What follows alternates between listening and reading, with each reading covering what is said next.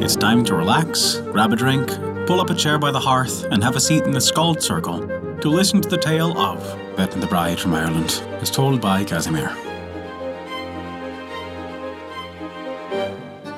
Before we begin our story, we wanted to remind you that we release new tales for free every week. Our shorter tales release on Wednesdays, and our longer chapter stories release on every other Saturday.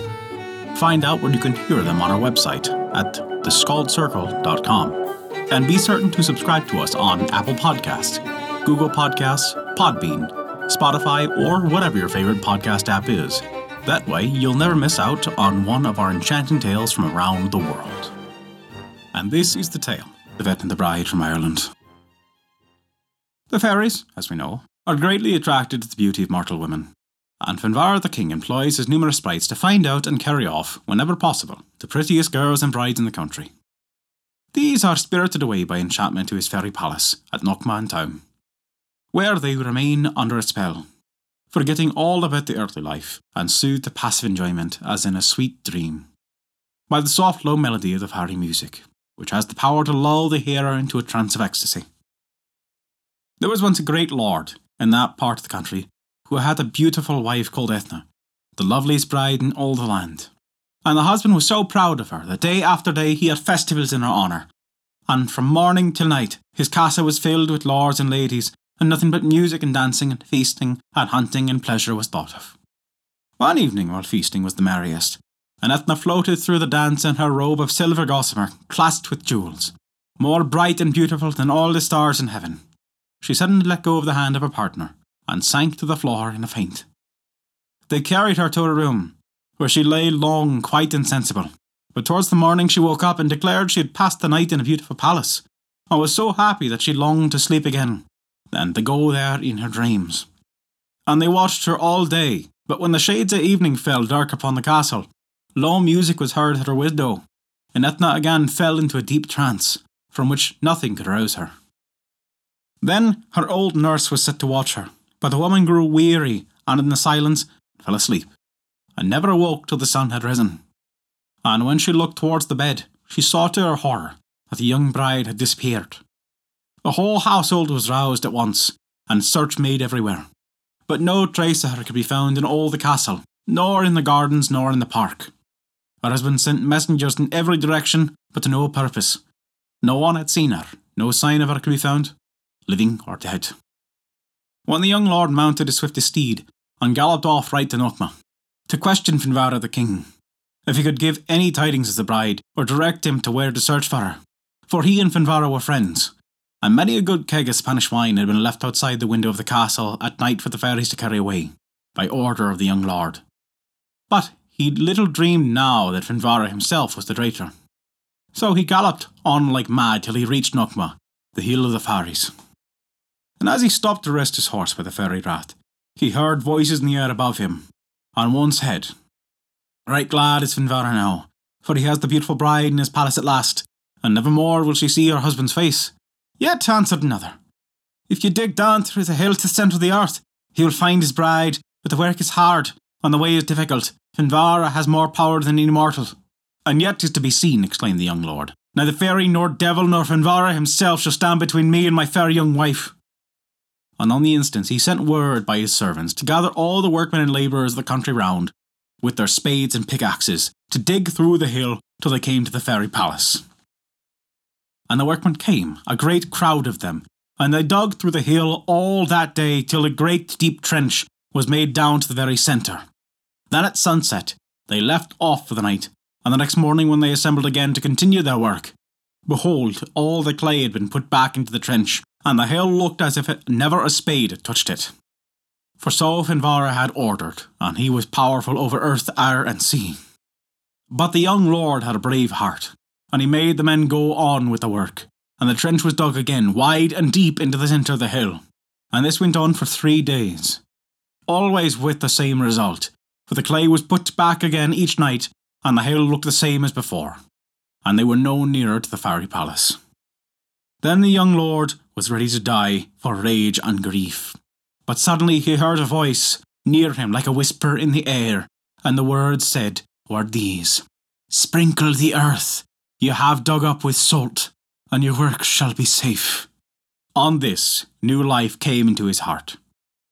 And Lice sent word through all the country to gather salt from the people, and the clay was sprinkled with it that night when the men had left off of their work at the hill. The next morning, they all rose up early in great anxiety to see what had happened.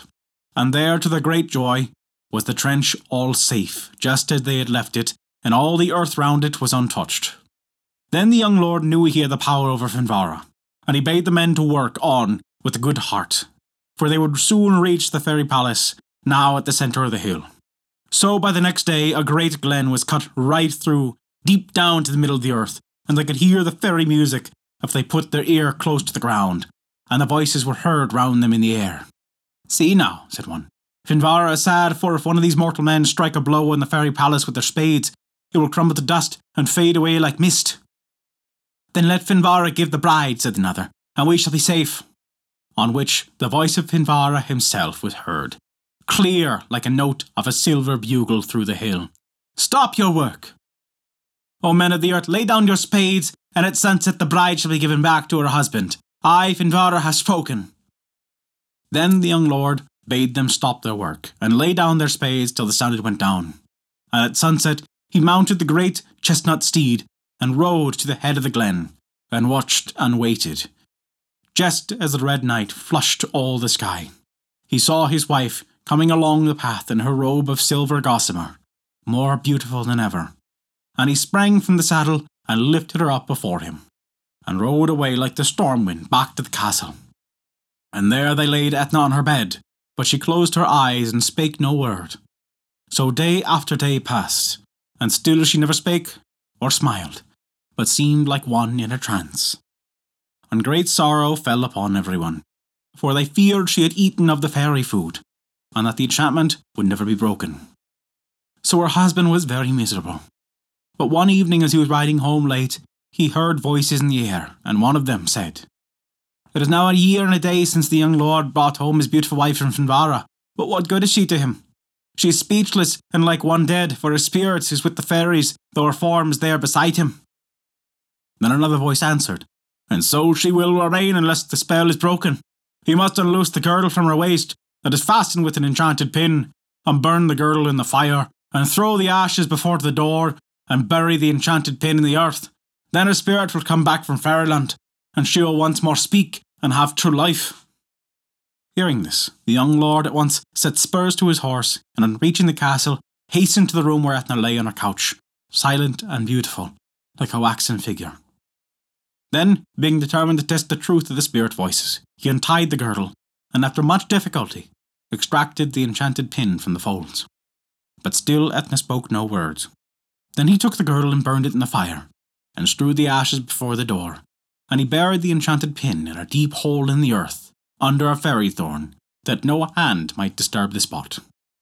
After which he returned to his young wife, who smiled as she looked at him and held forth her hand.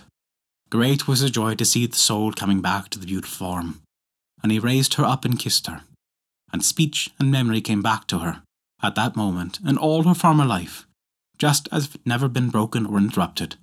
But the year that her spirit had passed in fairyland seemed to her but as a dream of the night from which she had just awoke.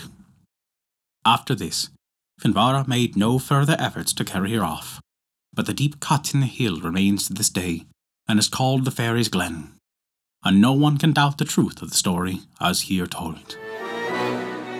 And that is the tale of Ethna the Bride from Ireland. Thank you for listening to our story. If you enjoyed it, we recommend taking a look at our Patreon page, as noted in the description below. You can earn great rewards while also supporting us, to keep these stories alive for generations to come. Also, remember to subscribe to us on your podcast app, and leave us a 5-star rating if you enjoyed this story. A special thank you to Kat for their support this month. Without your contribution, we wouldn't be able to continue these stories, and we truly appreciate it. Visit theskullcircle.com to stay up to date with all of our current events, news, and much more. Not only that, but you can also visit our story archive of every tale we have ever told. It's sorted by origin and region for the convenience of your listening pleasure. Thank you for listening to our story.